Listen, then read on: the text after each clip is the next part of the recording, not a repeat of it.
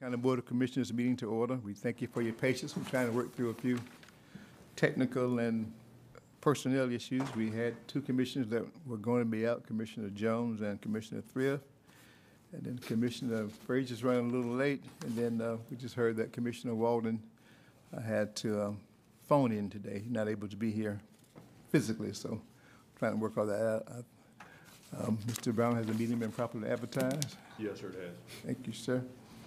So at this time, we will have our prayer and pledge of allegiance. Pastor Richard Hayes is going to come and introduce a guest he has with him, as well as share some new information with us about the changing of the guard. Good afternoon, Commissioner or Chairman Lovett and Commissioners. I'm here. Probably won't be the last time that you see me, but there will be a changing of leadership, transitioning of leadership of the United Ministerial Alliance. I have with me Bishop Kevin L. Betton of Cathedral of Praise. He's going to lead us in our prayer on tonight, and I'll do the pledge, and together we'll just continue to be a team to help serve the community through the Ministerial Alliance with him taking charge. Thank you, sir. Amen. To our chairman and to all of our commissioners, thank you so much for the opportunity to be here on this evening. Let us pray. Our Father and our God, we're so thankful and grateful unto you for this day that you have made. And as we come with grateful hearts as we assemble as members of our county. We ask that you would look upon our commissioners on tonight as business shall be shared and discussed. Bless the citizens that are here as well. And as we come, Father, we lean on you and look to you. And we thank you for all things. We ask it now in your Son, Jesus' name. Amen. Amen. Please stand for the pledge. I pledge allegiance to the flag of the United States of America and to the republic for which it stands, one nation, under God, indivisible, with liberty and justice for all. Thank you, gentlemen. Do you have anything for us? No, so we just look forward. Thank you for your service for a number of years. Yes. And like you say, you're not going away. You just Not going step anywhere. inside. And we we're look gonna forward be to working stepping with aside. Yes. Bishop Betton. Thank Bless you, you, sir. yes. Thank you. All righty, our minutes for the month of March require our approval, March 7th and March 16th. Okay, We accept the minutes. motion second, we Second. accept the minutes from March 7th and March 16th. Any further discussion? All in favor, let it be known by show of hands, please. Or say aye. Aye. All opposed? Minutes are approved. Thank you. Proclamation, National Public Safety Communication Week. Ms. Erica Smith.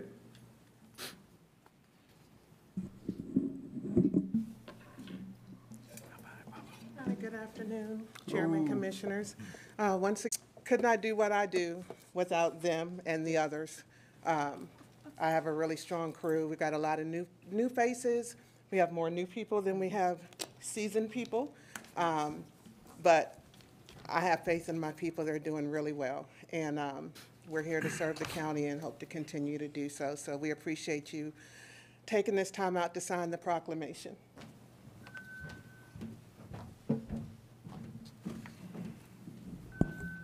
This is a proclamation in honor of National Public Safety Telecommunicators Week, April 9th through the 15th, 2023. Whereas emergencies can occur at any time that requires police, fire, or emergency medical services, and whereas when an emergency occurs, the prompt response of police officers, firefighters, and paramedics is critical to the protection of life and preservation of property, and whereas the safety of our police officers and firefighters is dependent upon the quality and accuracy of information obtained from citizens who telephone the Liberty County Emergency Communications Center.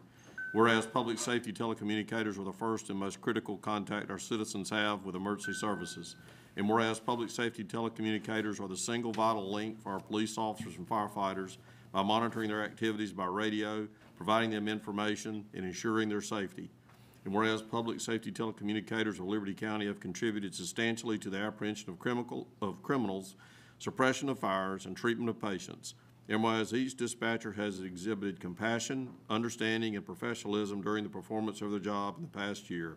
Therefore, be it resolved that the Liberty County Board of Commissioners declare the week of April 9th through 15th, 2023 to be National Public Safety Telecommunicators Week in Liberty County in honor of the men and women whose diligence and professionalism keep our county and citizens safe. signed this 4th day of April, 2023. You will come Thank here. you. Go that way up the stairs. Let's come closer. Please do.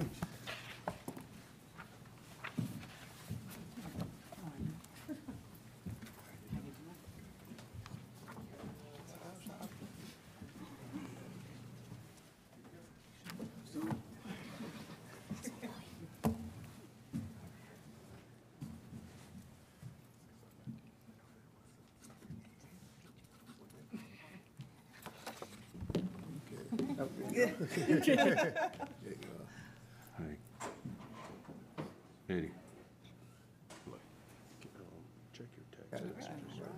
Thank you all. Appreciate you. Appreciate what you do. Good to have you guys aboard.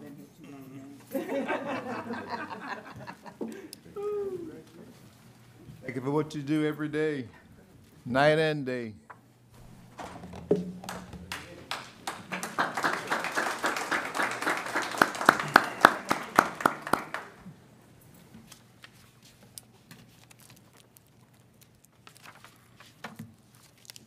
All right, departmental reports. You're not Jeff. Lori? Rezoning petition, 2 rezoning petitions. Yep. Mr. Okay, good Chairman, we need to go into. Thank you, public sir. hearing, please. Thank you for reminding. Chair, entertain a motion to go into a public hearing. So moved, Mr. Chair. Second. All in favor, show of hands, please. Unanimous, we're in public hearing. Good afternoon, everyone. Today I have rezoning petition 2023016 LC. A rezoning petition was submitted by Daybreak Industries, Inc., owner to rezone 10.12 acres more or less from AR1 to A1 to, from AR1, A1 to I1, which is industrial district, for a storage warehouse. The property is located at, with this change, cause a domino effect or encourage sprawl? Yes. And there was no unique historical sites noted. No, the property is not in a flood zone. Is it spot zoning and unrelated to existing patterns of development? Yes. Are there any unique conditions which support approval or denial? And on March 21st, at the last Planning Commission meeting, the recommendation was disapproval.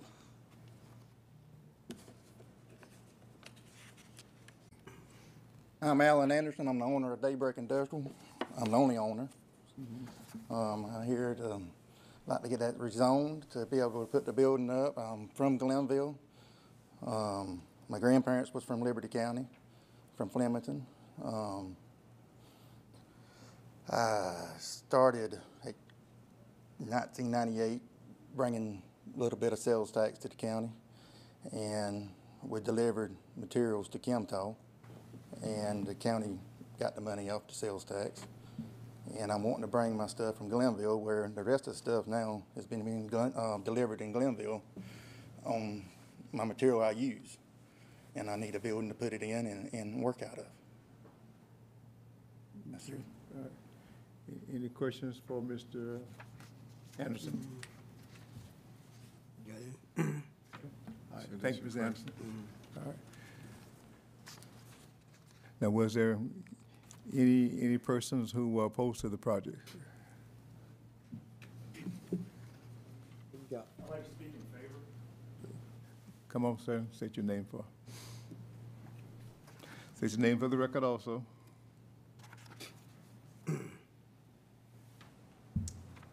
My name's Elliot Wilson with MESAC Engineering. Just a couple things I wanted to add to that is the applicant is looking to expand his business and keep his business in Liberty County. And I think that should hold value to the council here tonight. Furthermore, I know there was discussions of buffers.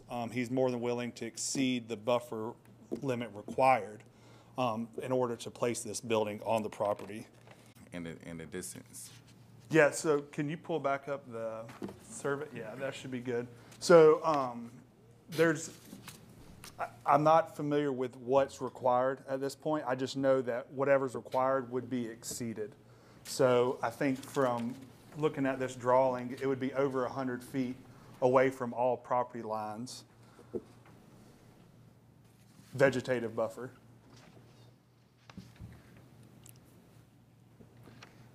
You through, Justin? Go ahead. I was just trying to get some clarification on the requirements of the buffers. Because, I mean, it's kind of vague in the zoning analysis. I was just trying to get some clarification.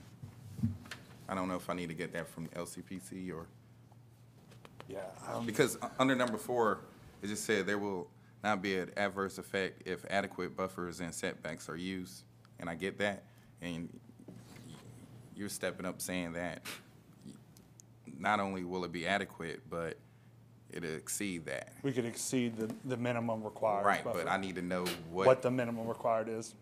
I understand. It's like a math equation, you know? Sure. X, Y, Z.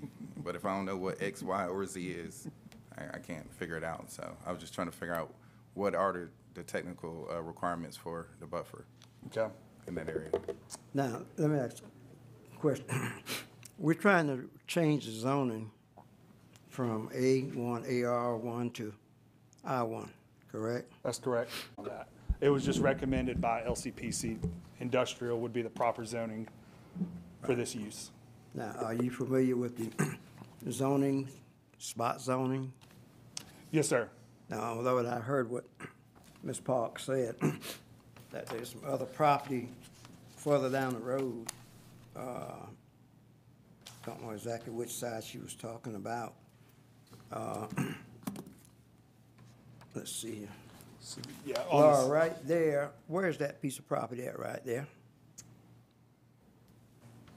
I don't know exactly like how far it is down the road.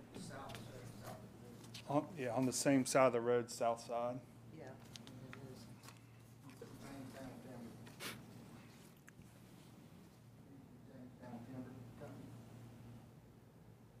Jamestown Timber? SNF Holdings owns it now. And then they have I'm trying to figure out how these two, this piece of property and this piece of property is connected, you know, to what we're trying to do right here. Well, where they're not, they're We just, step up to the mic. well, they're not connected. We just have that is industrial zoning in the vicinity of the proposed piece of property that is wanting to be rezoned. All right, that brings up another question. When you say vicinity, how wide is that vicinity? Yeah. I mean, it could be a half a mile long? A quarter of a mile? No, hold on a minute. Yeah. I'm trying to. I don't know, Mr. Stevens. Well, I'm looking for an answer. How far apart must a property be before it can say it is connected to what we are trying to do? Yeah, I don't know. You don't know. Mr. Brown, do you know? Well, I think it'd be up for interpretation to what somebody means by vicinity, whether that be a quarter mile, half a mile, but I don't know what they use. I will tell you that the Planning Commission staff in their meeting as special conditions recommended to their board approval, but as part of that, special conditions, including an existing berm that was already in place on the property edge, and also to maintain a 100-foot vegetative buffer from all property lines. Which in that was. So that's what was discussed. I just. Yeah, that was discussed, but it was disapproved also. Disapproved by the planning board, yes, sir. Right. Right. Which But I in- was just trying to answer the Yeah. buffer that was discussed. I think Which in- Commissioner Frazier wanted to know what the buffer size was. Which in the Planning and Zoning Board is one that the county has in place that we have always respected their decision.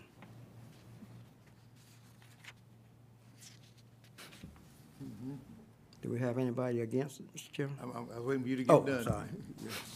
Thank you, sir. All right, anyone who opposed to the rezoning petition want to come and speak to the commission? It's a public hearing, so now's the time. Ms. McIver?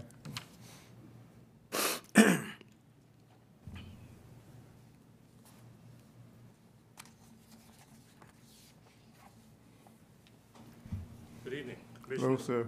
Mr. Chairman. State your name, please, sir.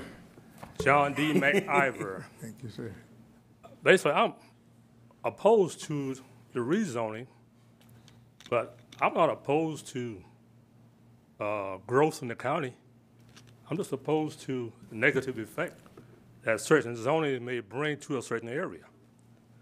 With this particular zoning request that have been recommended from the planning staff to the planning commission and got turned down, and at this point is before the Board of Commissioners to receive the recommendation from the planning commission. Now, I'm looking at that zoning map, and this piece of property, I'm very well familiar with it.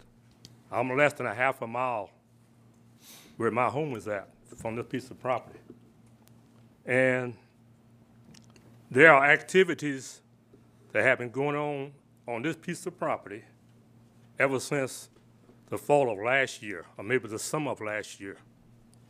And this property is AR11 agricultural residential.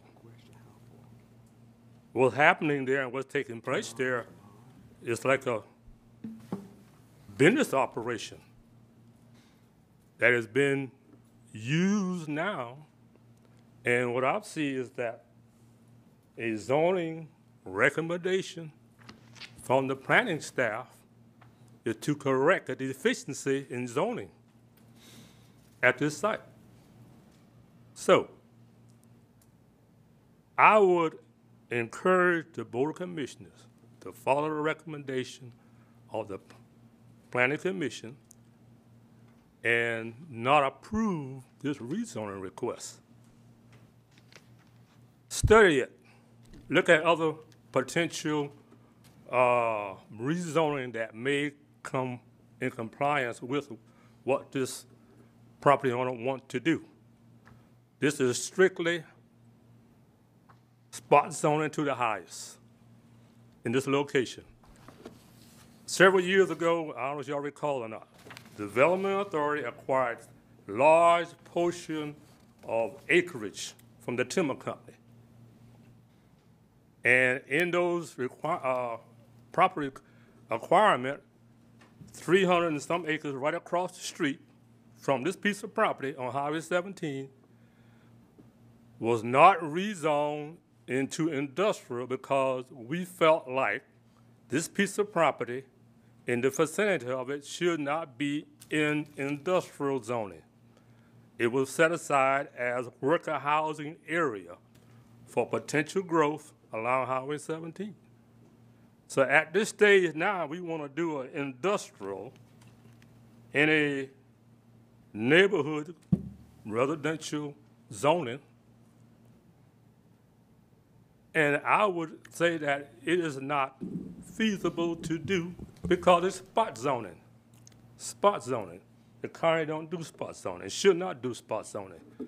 We should be looking at smart growth using the comprehensive plan that we have for the county and follow it and the recommendation that comes from the Planning and Zoning Commission. Thank you, Mr. Chairman.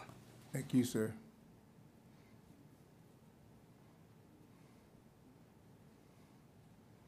Please state your name for the matter of record, please, sir. My name is Charlton Hargrove, stay in Riceboro right there.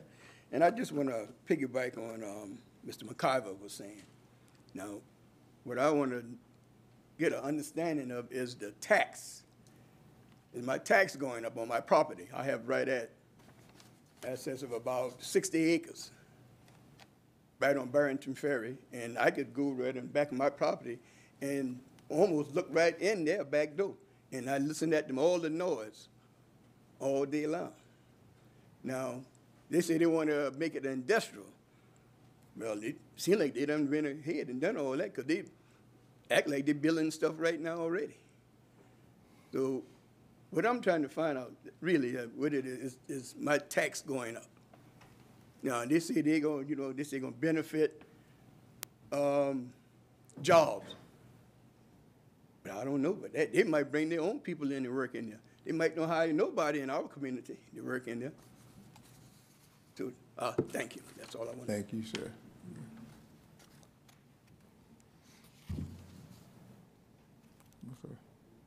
Good afternoon, Commissioners. Lou. Evening, rather. My name is Charles Williams. I was here at the last zoning when they disapproved the authorization for such. We as family have property down there also. And I'm concerned about the idea of industrial usage, from residential to agriculture. All my life there has been agriculture and residential. And people are building slowly. I don't feel that such an operation, I mean, it's going to be a warehouse or a storage facility. We don't know what's going to be stored in there. I mean, once you approve or disapprove whatever, anything and everything could be in there.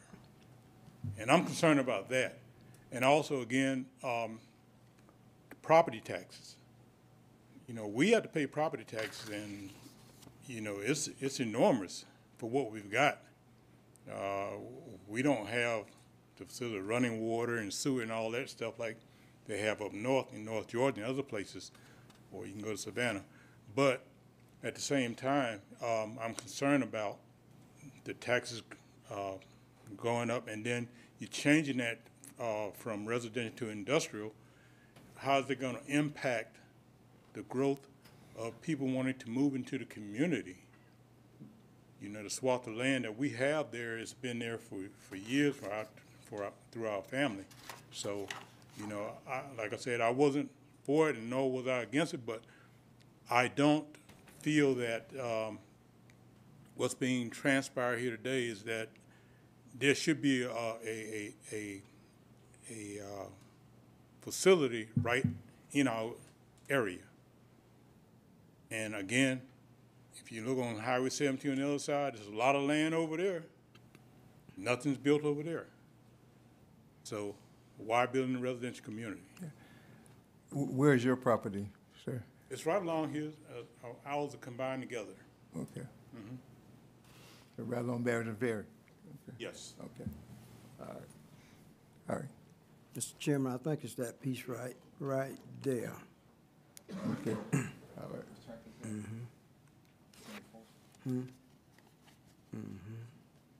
State your name, please, sir, if you will. Name is Philip McKellar. I'm a lifelong resident of Liberty County, and I'm employed by Allen. And for the ones that couldn't be here tonight, it's not a very populated place right there, but we've got almost 40 signatures that support the rezoning that live within a half a mile of what we're trying to do. If y'all want to. Yeah, if you give it to our county manager. Mr. Chair, Thank you, sir. Ms. Cook, you want to say something? You want to say something? Hold on a minute. Good evening.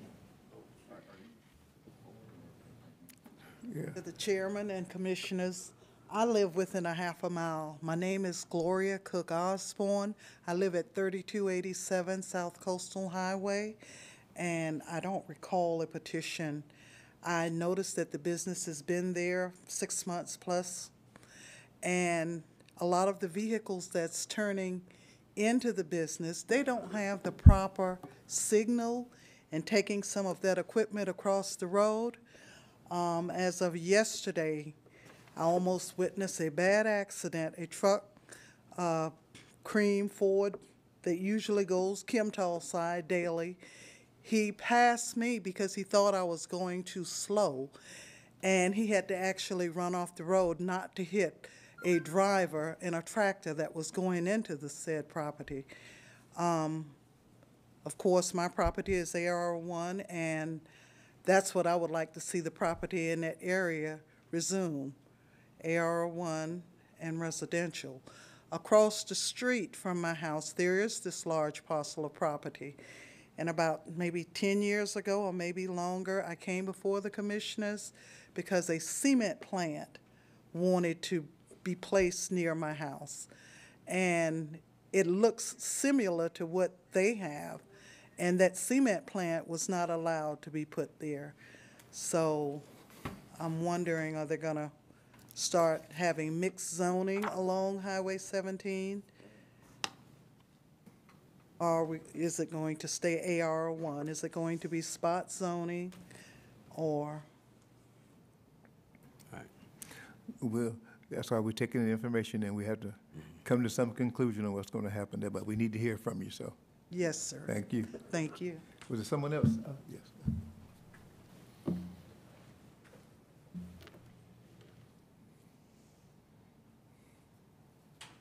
I live at 2693 South Coastal Highway. Which one of those is yours now? Help me out. Right north of the property right there, right, I got 5 acres right there. Okay, thank you, sir. I've been there for about 10 years. I work with Mr. Anderson. He's not doing nothing illegal there. That is our job. All he's wanting to do is have his welding shop there.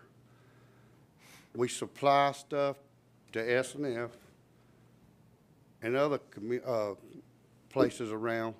We weld. There's no hazardous. So, I mean, no, everybody I've talked to next door to me, my next door neighbor that butts right up to him, he said he has no problem. He signed a petition. I did get the petition signed on several. Some I went by their houses. They wasn't there. I did not go back by, but we got several. And I can't see where we doing nothing wrong. If you would like one day, come down and look and see what we do. But the man's trying to make an honest living. There's several of us in the community that work there, that work out of there. We park stuff there, and there's no reason for not rezoning it. Across the road's gonna be a zone eventually. S&L's got it. It's coming. Everybody knows it. So that's all I got to say, but anything, Yeah. yes, sir. Your name, please. We didn't get your Charles name. David Phillips, Jr. Okay. All right. Is that everyone speaking for or against? Mr. Chairman, I had a question. LCPC? No, for Joey. Joey, you read something, and I kind of confused me. Now, I know on this handout here, it says disapproval, but you said that the notes from the planning commission was for approval? I believe that's, Lori can confirm that. I believe that staff had recommended to the planning commission. Planning commission does, obviously, the board that takes the final action. When you say staff, you're talking about Jeff and his office? Right. Okay. So we did the zoning analysis and we recommended approval, and then on March 20. And then it went to the planning commission and they voted it down. Yeah, I was looking at I guess it's 12 or 13 things in the zoning analysis, and none of them seem to be that, overbearing or out of line. I was just wondering, when you said that the staff was, that went out and did the field work, that their recommendation was for approval, but the board voted against it. Okay, all right, thank you. Lori, if you will, Lori, please. So if I heard correctly, the zoning request has come about because LCPC is recommending that they change the zoning based on the activities at the said property? Have I got that right or close to right? Yes, sir. So so when he came to get his permit to do the new building, that's what started off? No, sir. No? Okay. No, sir. Take me back. MESAC Engineering came in and did a rezoning for Mr. Anderson. Yeah. They came in just to do a rezoning just like everybody else. Okay. So that's what this is here for, Okay. just for his rezoning. So, all right. But that's tied into the new building? Yeah. Yes, sir. All right. So had it not been for that?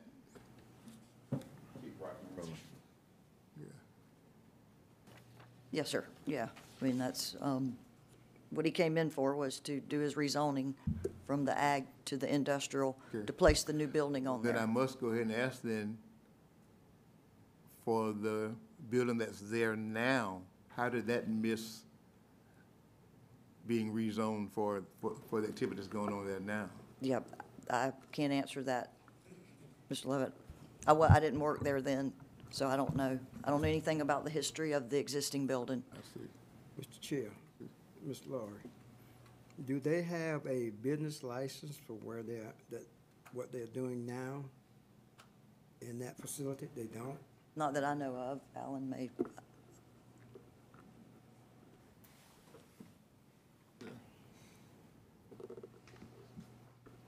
Mr. Anderson, can you answer that? Can you answer that?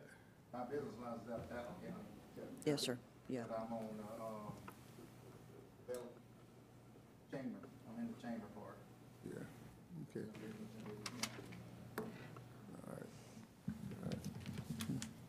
And I really don't get paid out of that building. But Mr. Chairman, I have so many questions. I hear what he's saying, but I've never heard it put that way before, that you don't have to have a business license in Liberty County. You do. You don't? You do. That's what I'm thinking. You do. And, Unless it's something I don't know, Attorney. Yeah. Unless it's through There are some exceptions in the occupation tax license or business licenses for businesses that have multiple locations. The theory being you shouldn't assess a business permit fee on one business that does business in multiple locations. I don't know if the exception applies to this business, but that is true with some businesses. If you have multiple locations, even outside the county, only one business license in a jurisdiction is required. But I don't know if it applies to this business or not. Well, out of being up here for 24 years, this will be my first time hearing that. Yeah. To be honest with you, I have so many questions. I think the questions that I have can't even be answered tonight, honestly. Go ahead. From what Mr. Davis's, the question about the license, and I mean, that's just me. I can't speak for the whole board. I just have questions about the buffer, I have questions about the business license, I have questions about what is the true definition of spot zoning, what's the vicinity, and just like Mr. Brown said, I mean, I guess from legal terminology, you know, it's the eye of the beholder. I just don't understand, and I don't understand, like, also, why does it need to be rezoned now if it's already existing business there, regardless if it's running legally or illegally? Me personally, it's just a lot of questions on my end. I don't know. I wish we could, it's not in my district, but I wish we could table this or whatnot and get a little bit more clarification, but that's just me. But Mr. Davis. I got 160 vendors that goes to S&S right there. Understood. And there's 3 that pays taxes, or 2 got business licenses in every county. I respect that, but the gentleman who came up in front of you all, they pay property tax too. So, but I do appreciate that though. I understand, but the question was if you had a business license. So, I mean, just Yeah. right. I agree, Commissioner Fraser, but I think we could, the business license issue, we go downstairs in We the can morning. rectify that. Yeah, we can Right. find out, what Mr. Davis said, if it falls into that category, we can find that out, tomorrow morning at 8 o'clock. I mean, there'll be somebody down there that we can Right. get an answer to that. But I would think that, if you're doing business in Liberty County, that you should have a Liberty County business license. But if he don't need that, then that's fine. But we could get answers to that tomorrow morning, Mr. Chairman, on that one. But you know, I mean, we're here for a zoning petition. Yes, sir, he can hear you. Good afternoon, Commissioners, fellow Commissioners, and audience, Mr. Chairman. Who's that? And the Honorable John McIver. I've listened to a lot of things here. For those of y'all that don't know, this is Eddie Walden, and I'd be there, but I'm a little bit under the weather. But I'm not under the weather that where I don't understand what's trying to be done. I think you got a young individual wanting to try to come to Liberty County. that has worked at NCF, CNF, and Interstate Paper and around different places. And he's probably got the cart in front of the horse. I don't know who was speaking last, but, you know, I think it would be a real easy thing to go downstairs or even call one of the people that work for the inspections about the business license. But the way I understand it is if Sanitary Plumbing's got a license in Flemington, they can work in Midway, Riceboro, Hinesville, wherever they want to work at. So a business license may be just a very small piece of this to try to keep somebody from moving forward. I think that this area here is, this is not the second time or the third time we've had people from all the way down past the McDonald's on 17 that's wanting to try to put in businesses. About 3 months ago, we approved one for a timber company, and we did vote one down for a cement factory that we found very little bit of knowledge about. We didn't know who was going to run it, where it was going to come to, or what it was going to be used for. But this, Mr. Anderson, I don't know who you are. I've probably met you somewhere. I know a lot of your employees there from listening to Mr. McCallum, and I thought I heard Charlie Phillips in there, but I wasn't sure. But I feel like that we need to give the man the opportunity. Spot zoning has been brought up, but it don't make any difference. Everything at one time was spot zoned. Any piece of property in this county was spot zoned unless it was in a municipality. So it's in our county. I understand Mr. Stevens. He lives there and represents and does a good job, and I'm sure we want to try to everybody get off on the right foot. But there's people right now that I read that's going to be 3,000 or 4,000 people that'll have to take severance pays at the McDonald's across the United States. That's people that's going to be out of work. So they may be able to offer something there as a labor or going up. Healy Arc and MIG welding is a trade, and we've got a trade school here in Liberty County that maybe this person can hire. So if you want my feelings on it, I hope I've made it pretty clear. I'm going to support anything that's down there that's going to create some jobs.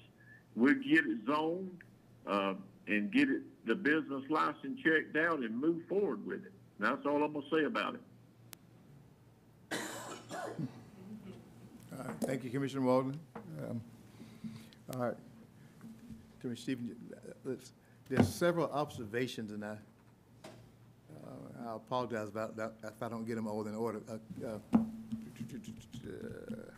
Mr. Attorney, will you come to the program? What would be, I know there are many, but what would be our options here, sir? I mean, first from what I've seen, it's within your legislative discretion to either approve the rezoning or deny it. So I don't think you should worry about that. I think either decision can be supported in the exercise of that discretion. The only thing I would recommend that if you should determine that approval is warranted, that conditions being imposed to mitigate any adverse effects on adjoining or nearby property owners. I think that's what I've heard many of the concerns expressed tonight from adjoining property owners. And you folks know from prior rezonings, those conditions can vary, but in this case, I would definitely recommend the natural buffer recommended by the planning staff, 100 feet around the perimeter of the property to the extent necessary to screen from adjoining property owners. I'd also recommend for people who are concerned about further encroachment of industrial use in this area, that the use be limited, strictly limited, to only those uses that are allowed now, which my understanding is welding and fabrication, as well as associated warehousing. And that additionally, you ensure that no nuisance is created from this business. And examples might include, bright lights at night, unreasonably loud noises at times of the day which you wouldn't normally expect them. We have a typical, we have an inventory of what those nuisances might be. And I think I'd also discussed with the Planning Commission that outside storage, to the extent it's visible from the public or adjoining property owners, that outside storage be prohibited unless it's appropriately screened to further minimize perhaps unsightly conditions of the property. And then I would just note in the records that, this rezoning, if you should approve it, would not be a basis for further rezonings or invite further industrial use in the area. That I think, as someone mentioned, it's simply done to redress a past oversight and to allow the continued use of the property as it is now with the expansion of the warehousing. And those things should be, if you should grant the approval, those conditions should be set forth in your minutes. And typically an agreement is entered into with the property owners acknowledging these conditions, and we get their agreement of record that they will comply with them. But again, approval is not demanded. You folks can either deny or approve, and I think your decision would be supported.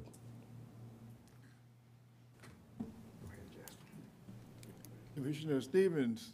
And of course, you're free to table the issue, as one of the commissioners has mentioned as well. Mr. Frazier. Oh, I mean, I think how I feel about the situation is already been spoken about. In my opinion, I don't have enough information, and especially what our attorney just set forth. I would like Mr. Anderson to have that in writing, to give him an opportunity to review it and see if he still want to move forward with those recommendations from us, if we do have any. As well as to allow the property owners in the area Adjacent to property owners to consider it as well. Okay. I mean, that's what we've done in the last couple months with other rezoning with industry. I don't see why we should do anything different right now. When will we bring it back to the commission? What's your... Yeah, and Mr. Chairman, also the paving of the road going in, out, it's a narrow road, egress, and since it's going to be bringing out equipment and supplies, we need maybe not a decel lane, but the what's the proper word for it? Acceleration lane on the outside, like you go into Chemtall. And I mean, we need to look at also no work on Sundays, because you got a church right there. So I agree with Commissioner Frazier that maybe we need to put all of this in writing and table it and bring it back to us so we can have a chance to look at it. Well, discussion? Well, no, I was prepared to vote, but I was just thinking when Commissioner Walden spoke about at one time, just about everything was probably zoned different. And I was thinking about where I live, and I'm born and raised in Hinesville, but where I live now is called Timber Ridge. That's what it's called. So it gives you some idea what it used to be. But it's residential now, so things do change. But I'll support tabling it if that's the direction we want to go. But, I mean, I think a lot of work is already going into it. I mean, I really like the fact that the boots on the ground, the planning, Jeff's office, they went down there and they normally bring us the, after they've done all the legwork, well thought out analysis and plan. But if that's what we decide to do, then I'm for it. I look at it that we're doing this as we did the other rezonings in and around Tradeport East, where we ensure that we try to support the developer as well as the citizens. So this gives another chance. And then Attorney Davis has given some additional options to explore. So let's take the time to do that and then bring it back to the county commission. Yeah. I will say, Mr. Anderson, I'll tell you publicly, my issue is that if my mama said this didn't start out right, it didn't start out right. That's why I asked, how did the whole rezoning issue come about? It's because you wanted to add the additional building, but once the homework was done, we found out that the property was never, am I right, zoned for industrial. So that's a complication, but I'm not saying we can't work around it, but that is something that I note that this did not start on the right footing, so hopefully we can get around it, so, and work with it. So, Chair, take a motion to. I make a motion, Mr. Chairman, we table it for, Kelly, will we be ready by mid-month, or you want to do it next month? You could do by mid-month. I probably best to give the, area residents as well as the applicant an opportunity to review the conditions, but I could have perhaps proposed conditions after consulting with the staff, ready tomorrow. So mid-month might be fine. That's your. Okay. Now, take your time, Kelly. I don't want to see that bill. He said tomorrow. Ms. Parks, Laura.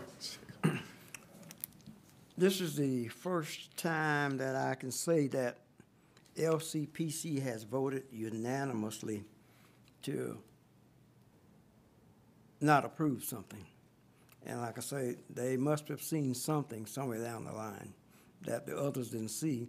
And I understand what you say about the staff. That staff is just like the administration staff for the commissioners. They can go out and make discoveries and everything else. But when it comes back to this board to make the final decision. So that's what that board of LCP commissioners over there did. Yes, sir. I just want to put that out there. And also, Mr. Anderson, I just want to let you know that, I mean, we're definitely not against economic growth here. That's not even the question. It's just to make sure that we have all our T's crossed and our I's dotted. We got to have one set of rules for everybody. Yeah. So, For everybody, we can't have different rules for different people. We can't do that. We got to be consistent as much as we can, so. All right. Okay. All right, so listen, where was I now, did I? If I could, Mr. Chairman, Yes, if I sir. could ask the residents who spoke tonight or president didn't speak, if they could meet me outside so I get their contact information to make sure that they're provided whatever conditions the board might think appropriate for their review. All right. Yeah. Got a motion? Yes, sir. Motion. The motion is to table this rezoning issue for 30 days. Okay. All right. second, Mr. Chair. Motion and second, we table this rezoning issue for 30 days and bring it back to the commission for consideration. In the meantime, the county attorney will meet with the concerned citizens as well as the developer to ensure that we all on the same sheet of music as to what the, what variances will be allowed, or what, how do you say it? What, conditions, that's the word, thank you, sir. And then we'll vote at that time. Any further discussion? Are you there? Yes, sir. Mr. Chairman, Yes, sir. is this individual gonna be able to continue work until that time? Yes, sir. I mean, you gonna have to send all these people home? No. No, no, sir. Don't stop what he's doing. And Okay, haven't well, stopped him that's, since. I mean, that's important to some of the folks in that room, I'm Yeah. sure, but. Oh, no, we're not closing down anybody, no. All right, let's just make sure that. This is all and, about the new. But I still feel like that, it's gonna create what Mr. McIver mentioned, the spot zoning. There's gonna be people all over this county now that's gonna be going and checking on everybody else's spot to make sure that they've got no trucks parked in their driveways, no travel trailers. So let's just understand what we're doing here. I'm not in favor of it one bit. I can tell you, I think what we're doing is the wrong thing for the wrong reason. But y'all go ahead. Thank you, sir. Now, Mr. Chair. All in favor of I'll vote against it. Good. all in favor of tabling, let them know by show of hands, please. All right. All opposed? I'm opposed. All right, sir. Motion passes. Good, glad you're not here. Thank you, sir. Mr. Chairman, Mr. Hargrove, Hockey, what we call it. Mr. Hargrove, I think some of the concerns you brought up, that probably, we could probably get with Mr. Brown and maybe, you know, you're talking about taxes, maybe, Ms. Roberts from the assessors and Mr. Jones, the tax commissioner. I don't think that would, that wasn't his concern, Kelly, when you said you want to meet with him. Yeah, I mean, he may want to speak to him, but he brought up the issue of taxes being raised, and we could get you some answers probably from, just get with Joey on that if you would, Charlie. Okay. Okay, all right. So Mr. Davis is offering to meet with the citizen, in case you guys want to be excused. You don't have to, but if you want to meet with him, he's available. All right, Ms. Lori.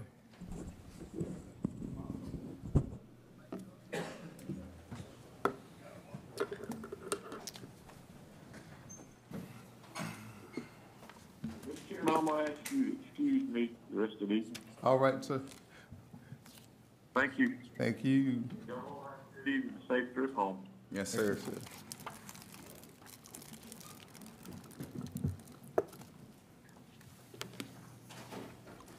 Are we ready? Yes, sir. Okay, the next rezoning petition I have for you is 2023-021 LC. A rezoning petition was submitted by JPC Designs and Constructions LLC, the applicant, on behalf of the Michael E. Bryant Life Trust, which is the owner, to rezone 5 acres more or less from AR1, which is agricultural residential, to B2 general commercial district for hotel or additional parking for the travel center. The property is located on Highway 84, west of Interstate 95, in the unincorporated area of Liberty County, and the mapping parcel is 265,031. Again, next is just the public notification. The legal ads went out and the rezoning sign. And this is the vicinity map. And I'm not sure if you'll remember, but Jeff mentioned at the last board meeting that this piece of property was not part of the original rezoning for the conditional use for the city of Midway or the rezoning that the county had. It came in as a future development later, and it contains 5 acres. And this, of course, is just the zoning map, and the blue area here is the interstate commercial corridor, and this piece right here is the 5 acres that the board approved on March 16th already. And the conditional use from the city of Midway was approved on March 20th, and it is, of course, the blue section here. That was already. So it's just an additional 5 acres that is a separate parcel to the piece that was already been approved. Okay. The narrative from JPC Designs is requesting to rezone to B2 to match other parcels in the tract for possible hotels or additional parking for the travel center. And this is the site plan, and it's just this piece back here. I'm sure you've probably seen the rest of it, but it's this piece back here is that additional 5 acres.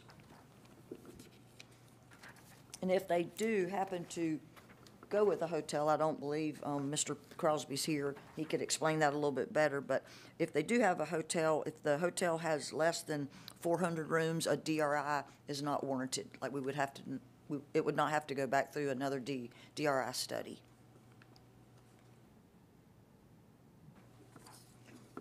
And the next few slides are just, they're going to be some renderings and the elevations, and I believe you have seen these. I can just go over them. It's just the rear and the front of the building. The front of the building on this one would sort of face toward actually the McDonald's that's there now. The elevations is just the side, rear, the front. It's north side, east and west. And the buildings run, the tallest point would be about 28 feet, and the shortest point would be around 22 feet. And it's just showing you a landscape plan. They were talking about putting in a little extra buffer in this section right here, because this road would lead back to adjacent property owners back here. So they were just going to put in a little more buffering and vegetation in this little area here. Next, we go to the zoning analysis. Yes, the property has reasonable economic value, is currently zoned. Yes, the proposed use does conform with the JLUS study. Does the proposed use conform to the Liberty County Comp Plan? No, the comp plan identifies this parcel as residential, low density. Will there be an adverse effect on the value and usability of nearby properties? It's possible. Is the proposed use suitable in view of nearby uses? Yes. And no, the proposed use would not create undue burden on transportation, streets, transit, schools, utilities, or the provision of public safety. No, this would not allow a short-term gain at the expense of our local long-term goals. Would this change cause a domino effect or encourage sprawl? It could, possibly. There were no historical sites noted. No, the property is not in a flood zone. It is not considered spot zoning. And are there unique conditions which support approval or denial? And that was no. The LCPC recommendation on this particular one was approval at their March 21st meeting. And that concludes the presentation. Thank you, Lord. Mr. Chair. Ms. Parks, go back to question number 6.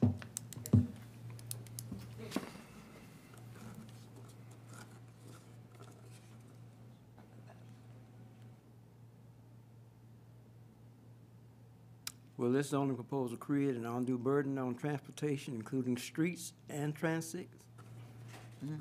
It will have a burden on that intersection with traffic. I don't care what nobody says. Yes, sir. It will. We got a problem now, and it's getting worse. I mean, I'm not saying we can't correct it, but that answer right now on number 6, I disagree with it right now. Okay. Okay? And go back up, I think it would be question number 3. Mr. Brown, Mr. Chairman Lovett, how far does it have to be from Fort Stewart before number 2? The answer to number 2 does not affect anything way down in Sunbury. I mean, does that affect the whole entire Liberty County from Fort Stewart? Does this proposed use conform to the Fort Stewart The whole joint metro land? area, right? 3,000 feet. Yeah, it's a 3,000 feet boundary that's along the perimeter of the base out there, that's part of the joint land use analysis. So it would be anything that's inside that area that would need to be considered really as part of the JLUS. Better said, anything farther than 3,000 feet along those buffers doesn't even apply to anything. Right. Okay, I just need to get clarification. Tonight might be clarification night. Amigos. We're doing amigos. Get some straightening. Never mind. It's a song. All right. My bad. You recall this is Part B of rezoning. The first part was for the travel center, and this is the adjacent property that's county versus in the city of Midway. Right. That's why it's before us. It's just a potential site for potential hotels or whatever it will wind up being, but let's see, I'm probably slaughtering the explanation. You know. So gentlemen, we all come in, I was trying to remind the commissioners where we were. Yeah. And Mr. Stevens, Mr. Crosby can probably explain a little bit more about the traffic study that will be done or has been done. Okay. Do you want to go back to the site plan or anything? Yeah, that'd be great. Okay. Good evening, Commissioners, Hello, sir. Chairman. Jeremy Crosby with Jones Petroleum and JPC Design and Construction. We have this in both parcels under contract to purchase, and the reason we're coming in second time was it was oversight in our office and our survey on getting all that filed for when we did it on the original zoning. So we had left out this back 5-acre parcel where it's showing the hotels, and we're just wishing to zone it the B2, just like we zoned the travel center parking lot that's in the county for that. As far as the intersection there, we've laid out the site plan and the intersection, talked with Trent about it and what the county and the GDOT has for long-term plan for the intersection there on East Oglethorpe Highway. So we're aware of that, and we laid out that site plan based on where GDOT and the county are asking for that intersection to be long-term. So, and we've also got to do a traffic study on this site. And You will or Trent will? we'll do it. And we've got, one thing I just got in the last 30 days is our facility in Jackson, Georgia, exit 205. I just got updated real traffic counts off the number of visits coming into that site that we can use. That we're not just using a book or somebody's dreaming up number. We got actual hard numbers for a week of traffic coming in that facility that we can plug in here for real live data. But So we expect this location to be busier, correct? we hope so. There's two things going on. That one's on I-75 with 90,000 cars a day. I think we're about 70,000 cars a day, roughly on 95 here instead of I-75 in Jackson. So It's competition here? What's it? Sorry. There's competition? There's competition there. You saying competition here or at our existing? Less competition? Less here than Atlanta area? No, I mean, our one in Jackson, we've only got 2 stores on that exit. And I think we've got 3 stores on this exit already. So it's similar. But yeah, we can plug that real live data in and work with Trent on the traffic study.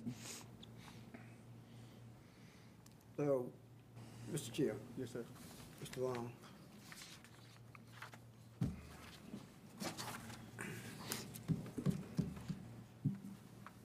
Yes, sir. How long before you would have your traffic study done for that area? My traffic study's on the other side of I-95. On the other side, so you don't have We've got a anything- draft now. We just had a few changes that we're making for another facility that's coming at the intersection of Dorchester Village Road. Trying to wrap our changes up for it.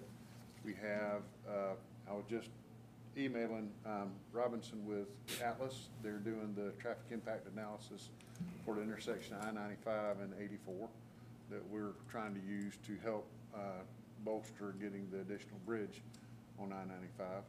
So, and then they'll have their traffic study that they all tie together. That's what I'm trying to figure out. So he's gonna do a traffic study on the west side. I- Hold on a minute, hold on.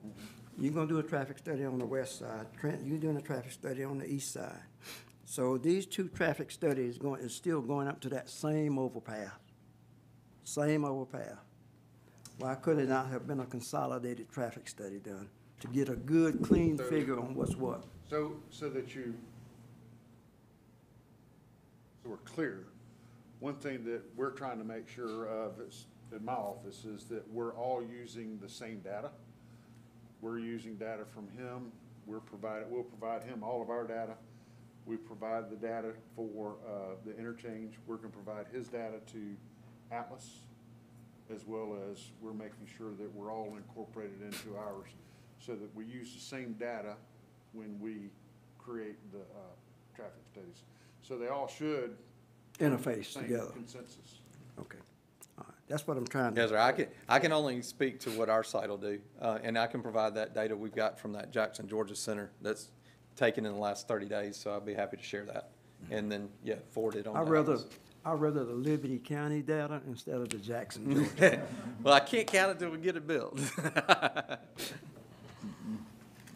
Yeah, so what normally happens is the IT manual estimates traffic based on your fueling stations and your truck fueling stations and things like that. And it's generally a very conservative estimate, so it'll probably estimate a little higher than what he actually sees. So it makes your facilities a little better. Yeah, yes, there's gonna be a lot more traffic there.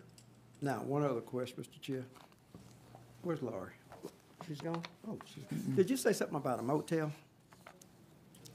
That's he can speak to that. Yeah, we had drawn in 2 hotel sites there as placeholders. We're not sure right now. Right, not sure. We want a Just- general business.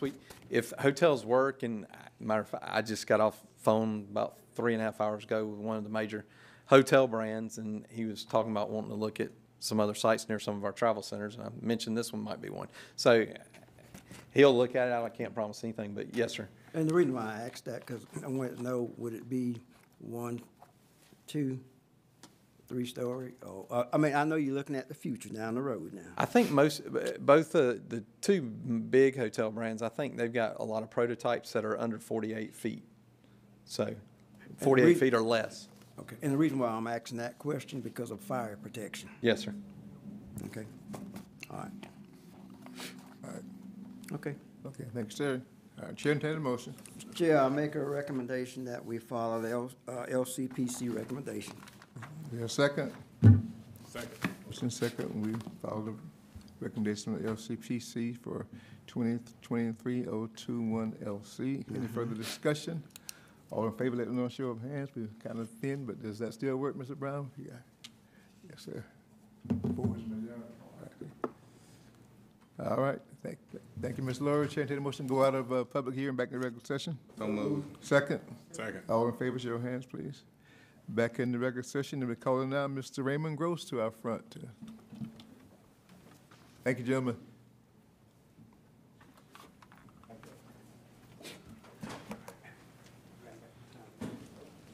Good evening, Chairman Lovett. Hello, sir. Commissioners. Good evening. I am here with my recommendation for the Moore contract for Liberty County Recreation Department's outside parks. We went from a 1-year agreement to a 2-year agreement. You should have the paperwork with one correction.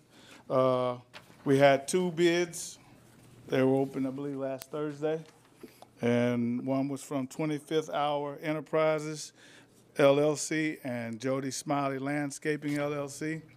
17 estimated cuts or 17 cuts for the parks.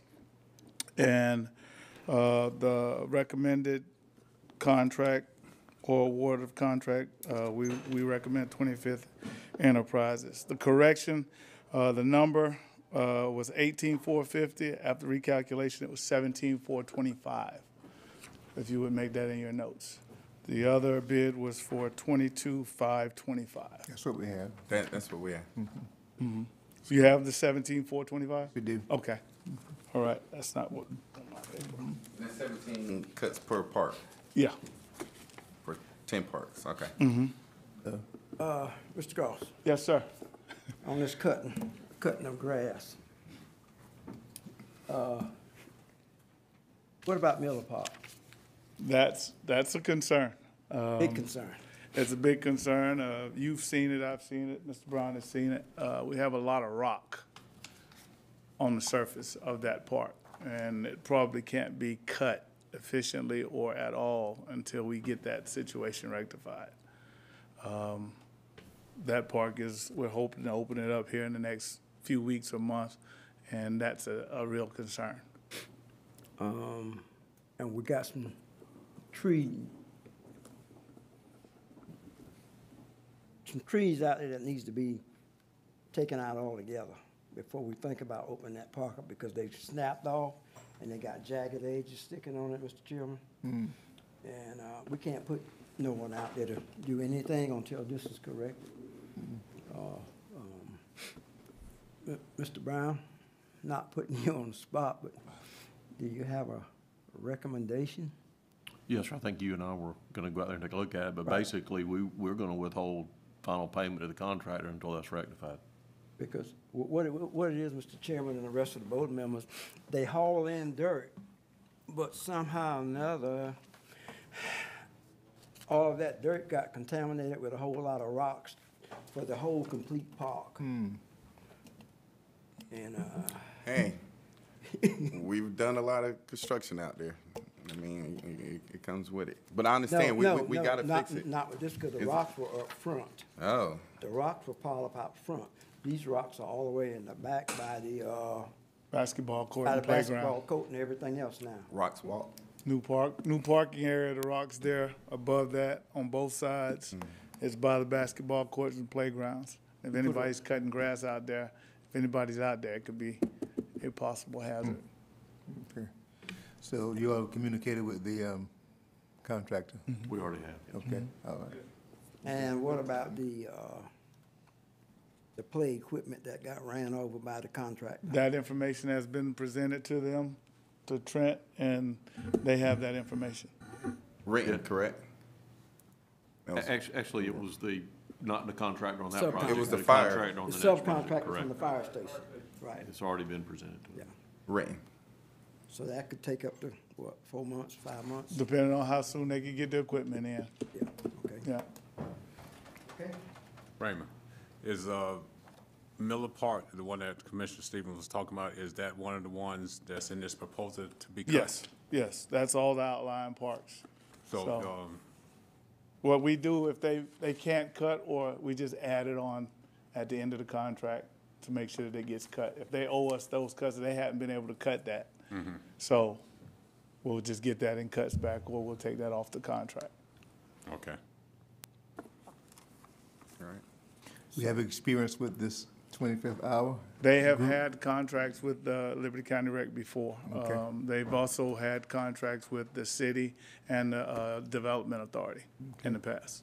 And So they do a good job. I spoke to Paul Martin, my maintenance superintendent, and he says he has no issues with them, and he didn't when they had the contract before. Okay. Mr. Chairman? That's the one we had about 2 years ago? I think so. And by the way, Ms. Oh, you Joey, I think when this came up last year, might have been a year before, we had talked about maybe extending it. And is this the first time that we've had a 2-year agreement? Okay. Let's just keep on moving up a little bit. Let's try to get it up, to 3. Because I'm just thinking about the people that bid, you know, that for us to have to come back every year. I think we had talked about extending it to 3, but I mean, we got 2, which is almost there. If we, and the reason being is that with the cost of, you know, materials and, I mean, blades and gas and everything that, you know, when the first year was up, we can talk about going up or whatever. But I'm glad to see that we did, you know, because every year is, you know, probably something that we need to try to get away from if we can. That's all I have, Mr. Chairman. Thank you, sir. Chair, entertain a motion. Chair, I make a motion that we accept the contract with 25? 25th, Fifth? yep, 25th Hour Enterprises. Okay, whatever you say. In the amount of $17,425. Okay. Need a second? Second. Yes. Second. Second. We're looking for him. Commissioner Frazier said he was with it. Got All a in second. favor? We got enough. Thank you, sir, Mr. Groves. Thank you. Engineer, Mr. Long. If I'm not mistaken, Gill Park's on the schedule first, right? Yes. Okay, we received 2 bids for the sidewalks that are remaining out at Gill Park. One from Swindell Construction and one from Platinum Paving. Swindell Construction is one that's done the other sidewalk work out there for us already. They've done a good job for us. Their price was $109,085.50, which is well within our budget. So we would recommend that you enter a contract with them to do the sidewalk work. One thing that I do need to note is this job did have a NWBE goal. They met, both contractors, or that bid on this, met the 3% WBE goal, but they did not meet the MBE goal. So, you know, I don't know that going back out to get any more bids is really going to help us. I think our price will go up, and I'm not sure that we'll get any additional bidders at this time, but I'll leave it up to you guys what you would like to do, and kind of let you see which way you want to go. That's Commissioner Jones, he's not, that's in his area, but Commissioner Frazier. I have a question, Mr. Chairman. Go with it. I'm sorry, this is a project that I think you had several participated in too. Like Commissioner Walden has some Jones, and yes, right, just as a note, not that that makes a difference, but. How long is the trail, Trent, do you know? Quarter I can tell you how mile? many square yards. I don't know if I can tell you how many linear feet. Well, it's 1,325 square 200 yards. linear feet. So, I'll tell you real quick. I guess my question has been, how round is it? No, I was just trying to figure, I was saying, you know, it's a walking trail, what's the distance? Is it of a half a mile, Trying to- quarter yeah. mile, mile? That's why I say I know how many square yards. Hold on. Who did you say one? Call them. I bet you they know how much it is. 2,385 feet long. Okay, do the math on that. That's all I had, Mr. Chairman. How long? Thanks, Chair. All right. Chair, entertain a motion.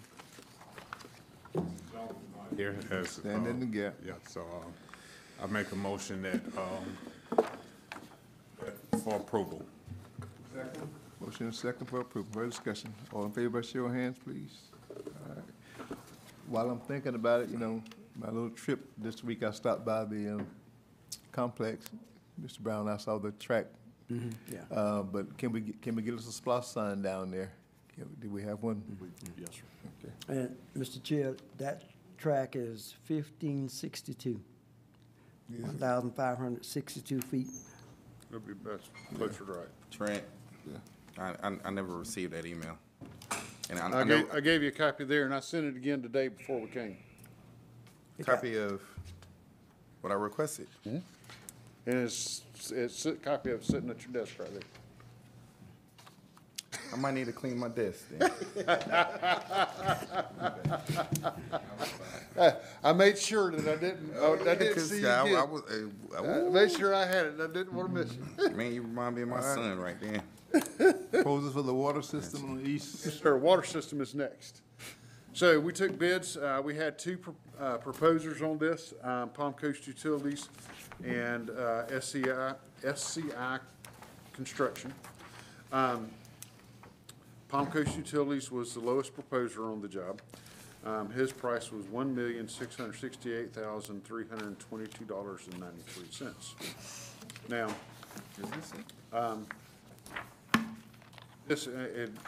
what we have available in the funding that we got for the grant is $1,029,468.75. Recommending committee sat down and we rated all the proposals that we got, and Palm Coast Utilities was the highest rated proposer. Excuse me. And our recommendation is that we enter into a contract with Palm Coast Utilities in the amount of $1,668,332.93. It's also recommended that we negotiate a change order to reduce the scope of the work to max available funding of $1,029,468.75. Now, that being said, what I wanted to show you was what we would end up backing down. So the original project connects to a 10-inch line that we have. This is the curve that comes around Dave Williams Road and I'm drawing blank, but anyhow, we come all the way down to Barrington Ferry Road here. And then we were gonna run a 10-inch line and we were gonna stop just short of the intersection with Barrington Ferry Road. We had a 2-inch line going up serving some houses here. We had an 8-inch line and a 6-inch line going around here so we could provide fire service for a few residents in this area. And we had 2-inch lines running down to pick up a couple of people in that area as well. So the area to get down to $1,029,000, you gotta reduce by what's in the green.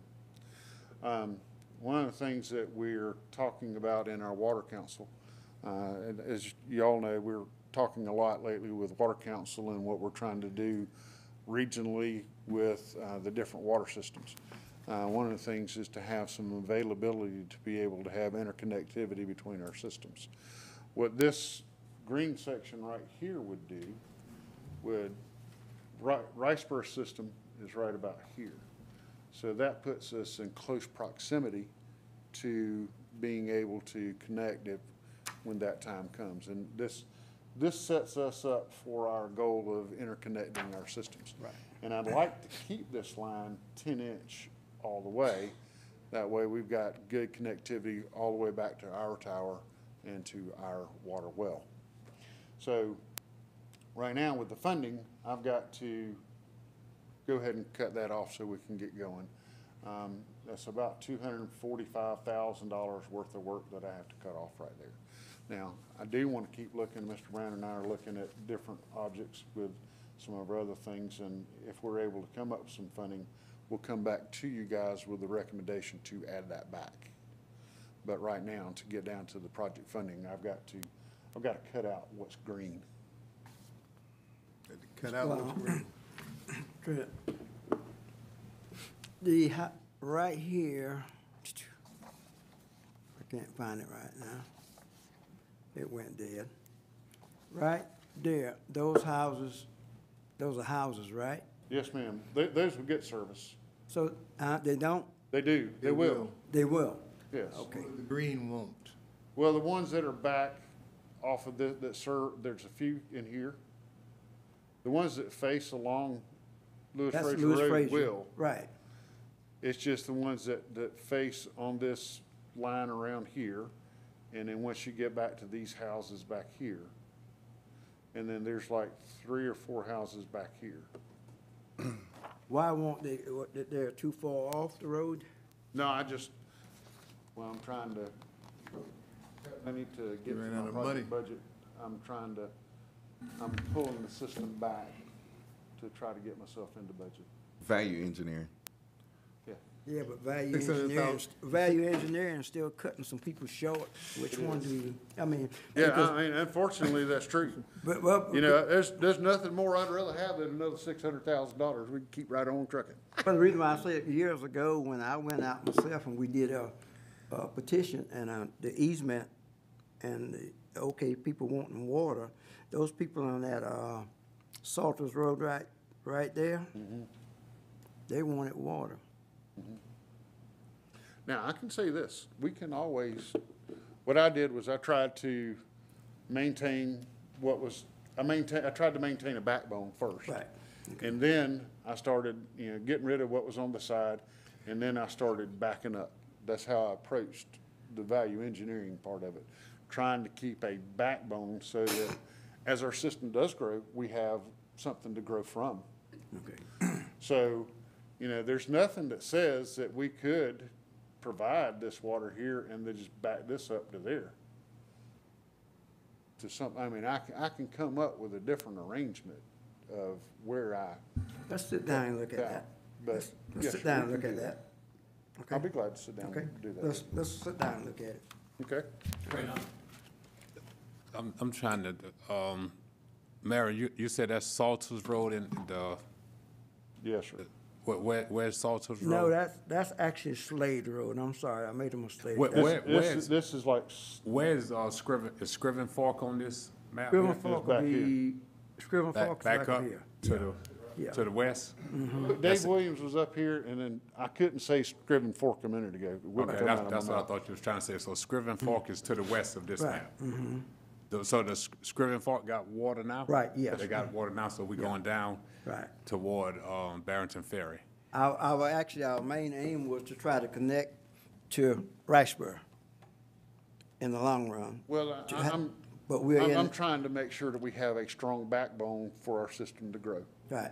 And as we make decisions, trying to make decisions for the backbone and grow it so that we grow smartly. Mary, Will we be able to come as Word, far as close up to the Riceboro Water Overlay District? Well, that would give us the connectivity if we need it. Yes, sir. where are the Flemings? Are the Flemings in here? The Flemings is, about right here. Okay. And where's Salters Road? Is that in there? Salter Road is leading off right there. Right there? Okay. How about where John Roberts live? Is that in there? John Robert is back up, He's back up here. about right here, somewhere in there. Okay. Yeah, I think he's like, right, Right one of there. those right in there. That's John Robert, yeah. And I think he's got enough frontage on the road that we'll have a meter for him. Yeah. Something else to consider too is if you do the backbone, you probably go ahead, I mean, that's the more expensive stuff with the grant funds. Probably as a target area, you could apply for some block grant funds, CDBG funds, and do those other spurs. Because Yeah. those would be 6-inch lines? 6 and 8. 6 and 8 going in there. 8-inch line. Just something to think about when y'all get together. So you're recommending to do the backbone so you have the That's main. That's the technical part of me hear you. saying that. And Yeah. I do realize that, you guys are the deciding factor. So, Then if I heard Jerry right, then you do the CDBG to do the green sections, come back and. Okay. It'd be a lesser cost, probably more likely funded. Your match would be a lot less, Okay. something like that. Look at it. Something to think about as y'all get together. It's just, I Do think you the main need a thing is- decision on, you need a decision on that tonight? I don't have to have a decision tonight. One thing that we were really hoping to be able to do is to move this project to contract sooner than later. Okay. Because we do know of price increases that are coming. And, you know, what we want to do is try to at least get under contract so materials can be ordered and prices secured. Could you all meet between now and mid-month? Yeah, I Yeah. think so. Yeah, we could. If the cost is already, I mean, we already know the cost. I mean, you're trying to stay within that cost. And I think you and Commissioner Stevens was going to meet to look at moving something. I mean, we Contingent upon? we could still do that. And You they can go ahead and do it, and I can get him. And I guess y'all got a baseline that whatever movement that y'all make, if you decide to make that, Stay within you just budget. need to know that you can't move outside that dollar amount. But as a matter of fact, I think that's really a good idea, because what that'll allow us to do is if we could bring Palm Coast into the conversation on what to take out and where we can move things around. A lot of times that helps a lot, having a contractor in there. Speaking for Palm Coast, but they already heard the conversation when they bid on it. Yeah. They heard what they wanted to hear. Yeah. Yeah. They did. All right. But no, what I'm talking about is I far know, back and things. but, like that. I mean, you know, we got this much money, and y'all can move all you want to. You can't move outside of this. All right, okay. Mr. Chair, we'll go ahead and make that motion. Contingent upon y'all getting together and, Yeah, and then we'll do that, come back. all right, Second, Mr. Chair. all right. Mr. Brown, you got that? Third, Mr. Chair. Okay, all in favor, show of hands, please. All right. Thank you very much. Thank you, Mr. Malone. That's all I have tonight. And Trent, I saw what you. You got we it? talked. Okay. Yeah, Good. that's not what I wanted. Sort of, not? but Okay. We'll Well, let talk. me know what else you want me to change on, and I'll fix it. Y'all talk. Okay. from the beginning. Summer food. But from the beginning, And then- not just 2022. In Okay. the cost Wait a minute, Fred, before you walk off. wise. I'll see if I can. Wait a minute before you walk off. I was just excusing him so I can get I this. know, just, look, Bill Carter Road, we,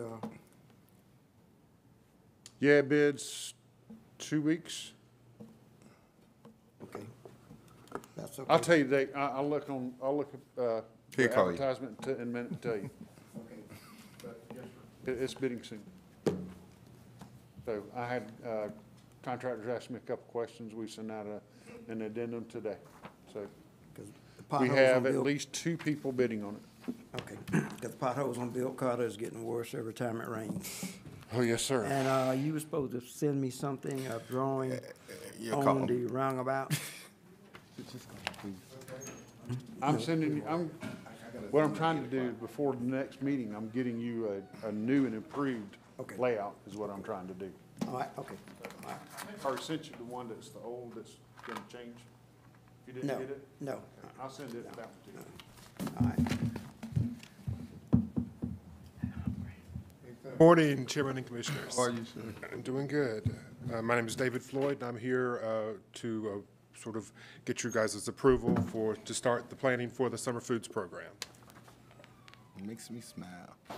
Okay, I mean, as you know, if you've been on this, the county commission has sponsored the summer foods program for multiple years going back, but we took a step back from it during the pandemic years. Right now, the commission, we're trying to resume the program. So what we're going to do, we've already gone in and had me sent in for the training. So what we have to do, as we have to do, I mean, and just to go over a few of the rules for this, we can open sites around the county where anybody 18 years or younger or 19 years who are mentally or physically disabled, who participate in public or private nonprofit school programs for the mentally or physically disabled. And the meals are served to eligible recipients at the approved feeding sites, and those meals are eligible for reimbursement in accordance with annual meal reimbursement rates. I mean, just like as a coverage of some of the things we look for in a site, we prefer running water, bathroom access, We need refrigeration there if possible. Also, shelter is preferred because we have fed in parks and stuff like that, but we do try to be at least under a pavilion if we can. And high density or high traffic areas are preferred, because what we're trying to do is make sure our reimbursement levels are at least enough to pay for the site managers and the staff that we would have to hire for the program. Okay, personnel needed, you'd need to hire the summer food program director, 2 site monitors, and then 15 site supervisors, preferably somebody living close to the site. Because we have not done summer foods for the last 3 years, they are starting us off as a new sponsor, so we are limited to 15 summer food sites this year. The second year it will go back up to 30, and I don't think we've done more than 30 sites at any point in the last several years. So, but for this year, it will be a slightly smaller program than what we have done in the past, because we will be limited to only having 15 sites. Okay, so there are some actions that have to take place just for us to start the application process for the grant. You would have to appoint me as the Liberty County's representatives for Happy Helping, so that DeCal and I can speak about the grant, and I would be your appointed representative. We'll have to start, getting together staff who's going to work them. You're going to have to authorize me to start working on the grant, and then we're also going to have to start getting an RFP to solicit food preparation services. And that's why we're starting it a couple of months early, because we do need to find someone who will be able to provide food for us during the summer. You guys have any questions? Need a motion? Need a motion? Mr. Chair, it's my honor to appoint Mr. David Floyd as our program director and a representative for Happy Helpings. Yes, sir. This, we've had to table this food program for a couple of years, and I'm just happy that it's back, because y'all know how I feel about the youth. Yes, sir. Is there a second? Second. Any further discussion? All in favor, show of hands, please. You're so appointed, sir. Thank you. Yeah. Wish you well. David, you said that we've had more than 15 sites over the county? Oh, yeah. He said we had 30. Oh, yeah. I believe the last year we ran it, we had 23 sites. Okay. And I think it's been higher than that. I think in the time that I've been running it, I think we got up to 27 one time and sort of backed that down a little bit because some of the smaller sites. Yeah, what we always try to do is have like fairly good county coverage, all around, and in the more rural parts of the county. That's where we have some of the poverty that we're trying to address is in the very rural parts. But since those are very low density sites too, like you also have to put, like if you just have one site in someplace like Riceboro, the kids you're trying to reach out to are probably the kids that don't have a parent available to drive them to a site. So what we did for a while was we tried to do multiple sites, and it's sort of a balancing act, because of course the more individual sites you have, the more staff you're hiring. And it comes to how much money can we afford to spend on staff? If you got 9 kids showing up every day, those kids obviously need that assistance, but you also want to be practical with what you can do. So we have gone up and down, but we've always been above 20 in the last 7 years that I've been running it. All right, thank you. And Mr. Floyd, give me a call. I will. Thanks so much, sir. Okay, who's doing property and casualty? We're going to try to do the technical pull-off like we did. Right, sir. Mr. Bob Seville is here from Seville and Associates. So I won't talk too much about his background or the companies. He can do a better job of that. But basically, they are the broker that we work with trying to place our lines of insurance coverages, including cyber, automobile, property and casualty in law enforcement lines. And that's what they specialize in, is brokering those specific governmental activities for governments.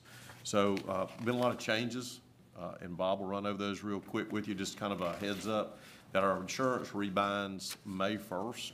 And so he's going to give you a little general overview of some things he's having to look at this year that are peculiar. again, to the market and to us as a coastal county. And then he'll come back to you with the bids that he receives by the mid-month, because we will need to go ahead and bind that coverage at that time. So, Bob? Okay. Well, thank you very much, Charlie. And I appreciate y'all letting me come in by Zoom here. And, Michael and Clint have done a great job of prepping me. So we'll see how this goes. We're going to Seville & Company. We've been doing this for 40 years and insure about 300 cities and counties. Over this time, we've been with Liberty County a while, and wanted to go through and just sort of give y'all a brief introduction to what we'll be going over in the next meeting. So I'm going to share my PowerPoint at this point and start right here to go over what we are going to speak about, and then go over each one of these points. So we've been working on this all year long. The property, we'll talk about the values in the market, what the rates are doing, impact that the hurricanes have had. You know, we've had 2 or 3 come through Georgia over the last 3 or 4 years. The freeze was a big event. And then the general liability will speak about mainly about our increase in exposures, and the public official in law the same way. Our cyber liability, talk about the claim we had, and then what we've done to fix things so that we don't have another one. And then the automobile will culminate with that and talk about the losses we've had and the tough experience we've had. So the first slide that we'd like to look at is the property. And the first thing we did about 2 years ago, our expiration date was on September 7th. And if you ever look at the chart, that's probably the peak of the hurricane season. So one year we were having trouble finding our coverage on that date because there was a hurricane coming. So 2 years ago we moved it to May 1st. And that's why this has to be bound in 30 days. We realized that with all the property events that have happened, the carriers have a poor loss experience in the general industry for property. And they're all reviewing the insurance bank of each location to make sure you're properly insured. So one thing we did was back in January, we started reviewing each location of the property, because you're only going to get as much as is listed on your statement of value. So if you look at these banks, we had about $96 million of property last year. And after we conducted our review, we got everything up to replacement costs. We had to add fencing, places like the jail, recreation parks. It's up to $186 million. So about double. Okay, that took, I know Joey was out there measuring buildings a lot of times and had folks help do that. That took a lot of work. The next thing the point that I need to address is the insurance market and what's happening in the marketplace. We're seeing counties or cities, any type of public entity that had poor loss experience, their premiums are double. We've had fairly good loss experience in property, but being coastal, we're seeing rates go up as much as 25% just a good account. So these rates are changing by the month. So some of the things we're doing is we're looking at a lot of different carriers. You'll see on the left over there, probably 20 or 30 carriers that we've gone out to. And it's starting to line up. Last year, we had one carrier that insured the whole 96 million. But this year, we're going to have 5 or 6 different carriers that will stack on top of each other because nobody wants to take a large portion of that. And so we'll probably have a whole different set of carriers. The wind and hail percentage, right now we have a 3% deductible. That could go up. Trying to negotiate carriers to marketplace for that. So, as you imagine, this increase, doubling of the values will double our premium this year. Second section we want to look at is your general liability law and public official liability. Had relatively good experience there, but we continue to grow. You can think, y'all very familiar with the growth of counties. But just the current year, going from here to here, 42 to 48 billion, that the rating factors, that's about 14%.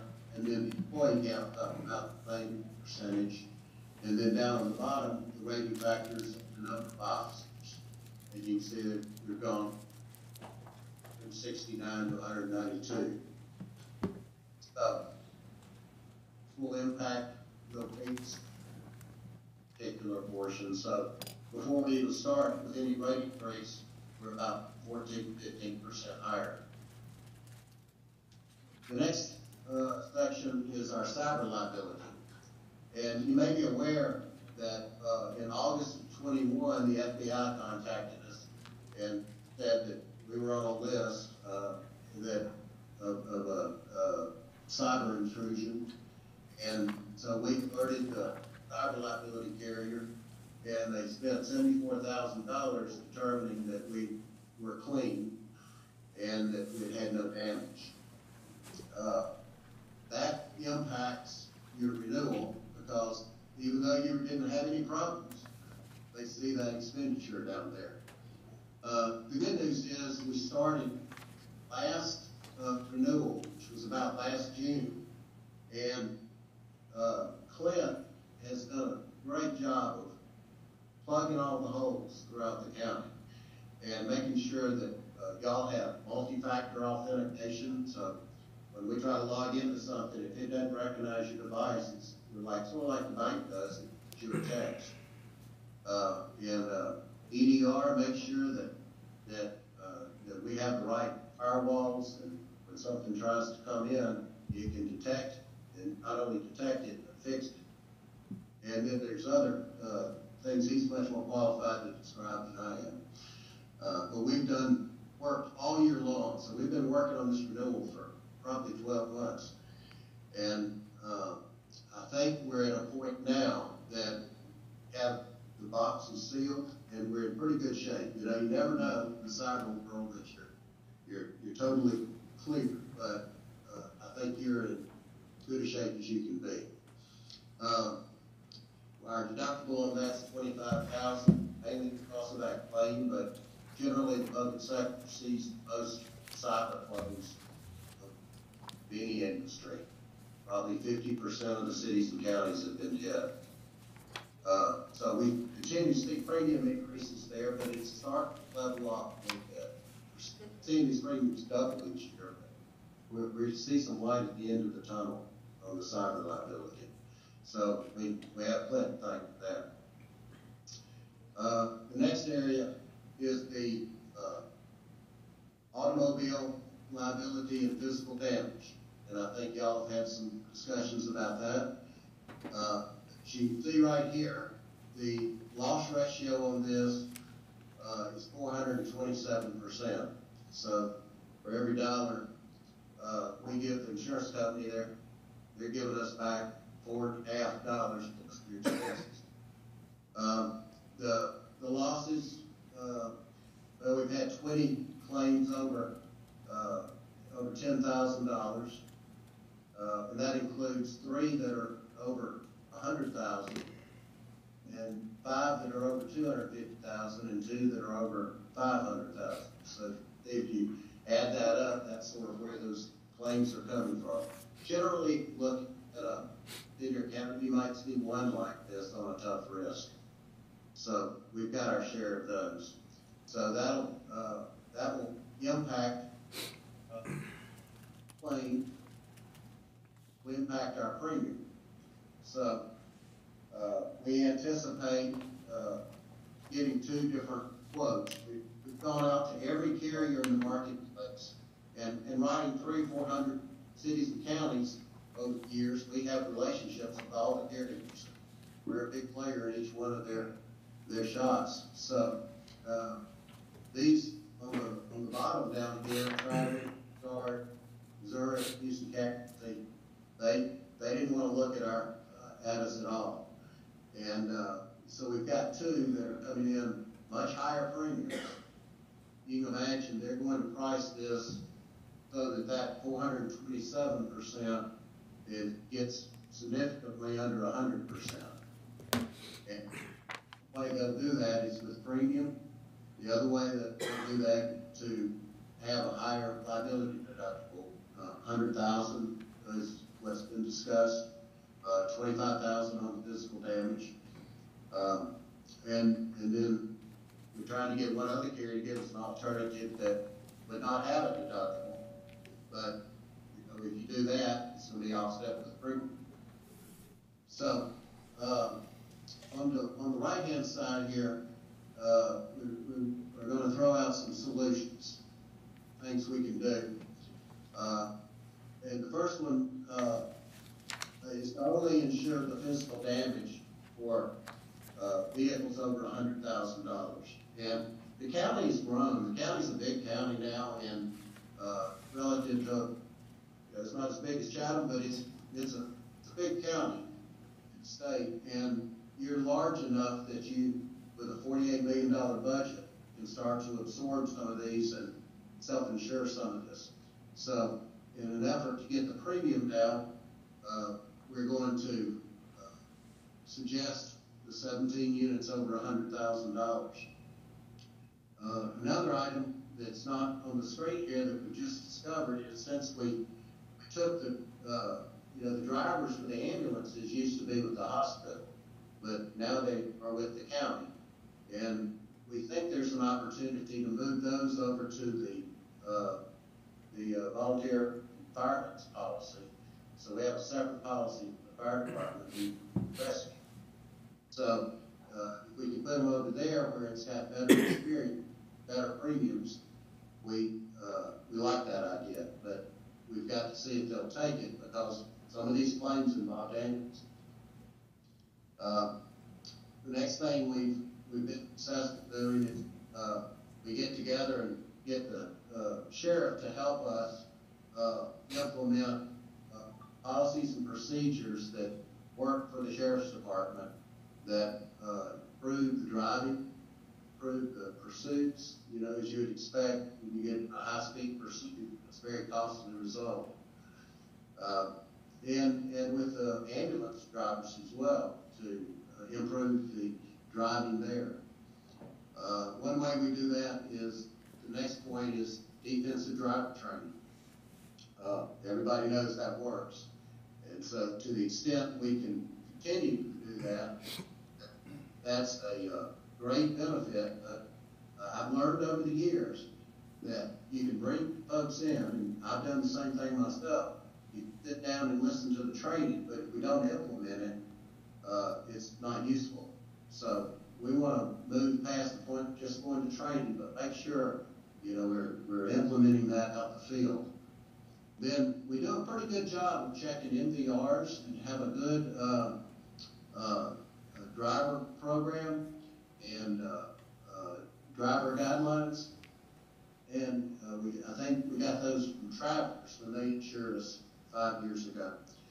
So we'll continue to do that, and we'll try to check the MVRs annually if possible, and do everything we can on, for our employees and our drivers to make sure they're safe, and they don't get hurt, but and they don't have accidents. So we want to make this a positive thing where we can help them and even help their driving.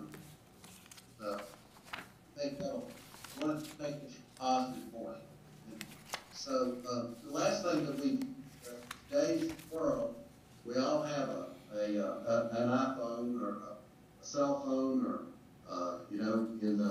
emergency vehicles, they have a laptop. And we want to manage that distracted driver policy so that not only for those non-emergency drivers, but for the emergency drivers to use voice commands and voice as much as possible. They're not looking down while they're driving. So these are the areas where we see the most accidents and we see the most success in reducing losses. So just sort of wrap this up. You know, the property values have doubled, so we expect a similar impact on the premium. The law of public official general liability,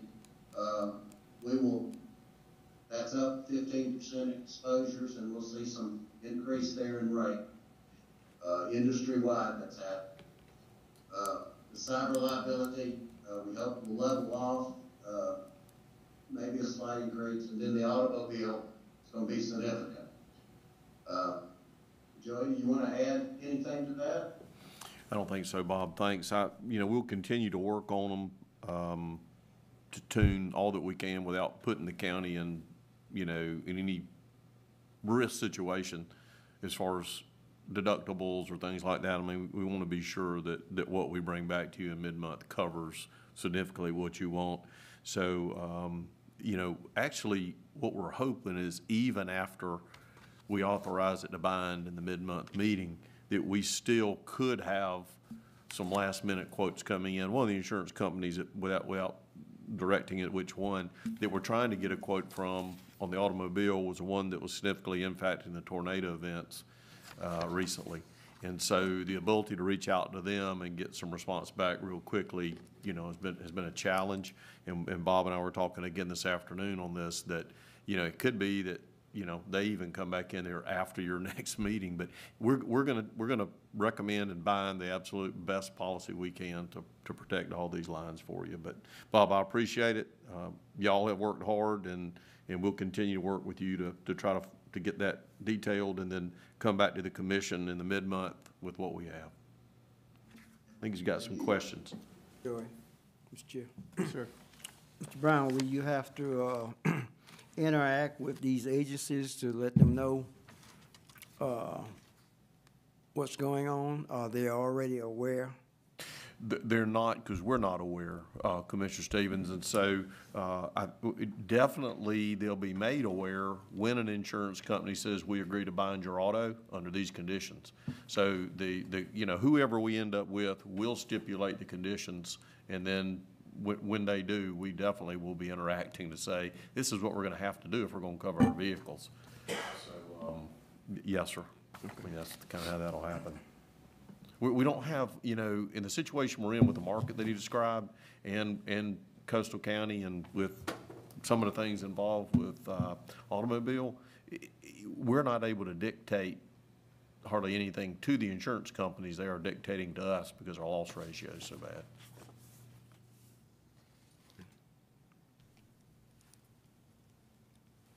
All right, thank you, sir. Bob, thank you so much, and anything, we'll work hard and bring it back to you in mid-month, sir. All right. Bob, thank you very much. Once we find a policy, how long is it gonna be annually, or are we looking at? Annual renewal, and that's the other thing I want to mention while Bob's on here is, we have a short suspense. They won't even give out quotes too far ahead of a renewal date. Right. Because they're going to look at your ratios as late as they can. So it's going to be like this every year. So it's the market. Hopefully, once we implement the training, and not just training, but be implemented with all the staff and our employees. Policies, certain policies that, we have to implement. We'll address this next year. And it is, I think, last thing I promise, as you saw, it's based on 5 years. So while we didn't have such a bad year last year, the preceding 4 were really not good. So. A little bumpy, pun intended. Thank you, Bob. All right, sir. Resolution, National Prescription Opiate Litigation. As y'all remember, a few years back, I think it was probably 2 years ago, that the state of Georgia joined in some opioid lawsuits, and counties were invited to participate in that. I think Mr. Davis, in fact, appeared before you. So we did participate in that first settlement that happened, and we did get a distribution from the state of Georgia proportionately. In fact, we'll be looking at a contract to expend those funds, hopefully with the health department here at your next meeting. This is a second potential lawsuit against a different group of pharmacies for distribution. Again, just like the first one, nothing's guaranteed, but this is a resolution saying, yes, we do want to try to participate in this lawsuit for opioid relief money, should the state receive it, under the same conditions as the first one. Same legal firm representing class action suit to do that. Can you share the amount, sir? You don't have it. Well, we don't know yet. Again, it's a new suit being filed, and that's when you have to choose whether to be part of it or not as a member county to do it. Our recommendation definitely is that you join in. There's no cost to the county for joining in. It would just receive potentially some money from the state of Georgia as a settlement agreement, like we did with the last one. And you said that money goes directly to the health department? No, sir, actually, it comes to the counties. I believe this last amount was $60-something thousand that we got on the opioid settlement funds. Do you remember? $82,000, thank you. And so what the county then has to do, it has stipulations in the settlement agreement that it was given of ways you have to use the funds, contracting with someone. In this case, it will probably be helping with Narcan distribution and some education on the street. So, I want to talk to you about that. yeah. But the health department already has an ongoing opioid program to reach out, and we'll be presenting that to you. But that's who probably we would want to stay if we get some of this money contract with. Do we need to, we need to approve. Yes, sir, please, if you'd consider it. Chair, entertain a motion to approve and to. Second? Second. All in favor, show of hands, please. All right, motion passes. All right. Next thing, Mr. Chairman, is just a copy of the House bill that passed actually last year that dealt with food trucks, food service establishments by adding food trucks to that. Mobile food service establishments were defined. And basically, the gist of the legislation was to make it easier for food trucks to operate going county to county so that it didn't have to go through multiple health department inspections or permitting. And so I know Commissioner Stevens had brought this up. Just wanted to share this with you. So basically, they would still have to get a license in the county to operate, but health department inspection-wise, they wouldn't have to get multiple health department regulations done, or inspections done to go from county to county. They would simply present the inspection they had at their county of residence or where their food truck was located to the local health department they wanted to operate in, and basically that license then also is good for that county. So just kind of a matter of information. If you want to take it and look at it, then we can answer some questions. I will note that we're working on, with the special event stuff too, looking at trying to get an ordinance on food truck regulation, because currently Liberty County does not have that in our ordinance that allows food trucks specifically to operate under different guidelines. Right now, they can get a business license to operate, but as far as mobile food truck establishments, we don't have an ordinance governing that. So that's something we're also working on for y'all. Even though it's state regulated, we still need our own county? Correct. The state's only regulating health department inspections with this, is what they're doing. Okay. How can it be, Mr. Brown, I'm just asking a question. Let's say someone buys a license, food truck license in Liberty County, and how many days is it good for? Well, we don't have a food truck license right now. That's the problem. That's the problem. And that's what we're trying to rectify, is to set up that for y'all. That's correct. Okay. So the city of Hinesville does? That's correct. Yes, sir. But the county don't? Can we just change the name on there? Invent the wheel. Put it like that. Yep. Okay.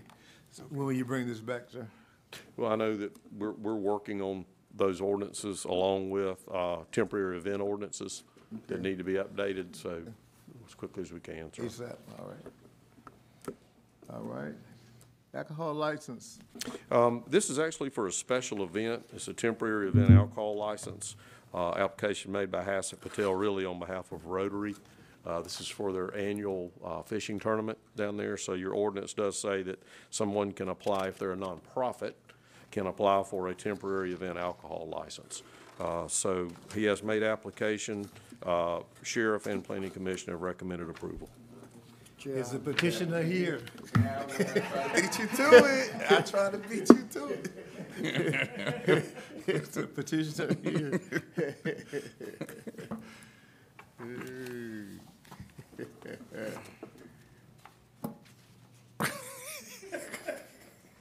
State your name for the record, please, and tell us what. Hasid Patel from La Quinta, but I'm representing Rotary International right now. So we're trying to do a fishing tournament at Half Moon Marina. We're applying for to sell beer and wine on that day. Marina, coming in the district. Okay. One-day license, Mr. Brown? Two 2 days, days? Friday and 2 days. Saturday. Friday and Saturday. Okay. All right. And when is the event? On April the 22nd. Okay. For volunteers, if you want to come down and help. Let me check my calendar. The motion? Yes, sir. Chair, I make a motion that we approve the alcohol license for the 2-day event at Half Moon Marina. Second.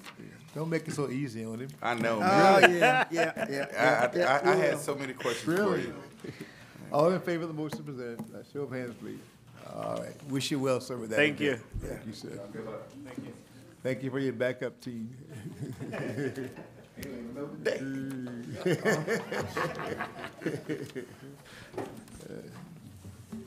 Good to see Y'all Flemington leaving? here. Mr. Chairman, is that some kind of hours of operation for something like that? I mean, they can do it past midnight? It's 2 days, but what's the exact criteria that it's 2-day event? They go 8 AM to? 48 straight hours? It's in the ordinance. I don't remember, but it's during the hours of X to X. Okay. It would be the same kind of regulation that you would have for serving it, period. It just allows you not to have to get a yearly license for it. basically.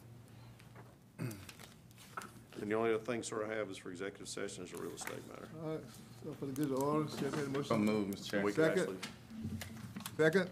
Second. All in favor? Second. All right. Executive session to discuss could real actually estate. Stay here if you want to, Mr. Chairman. All right.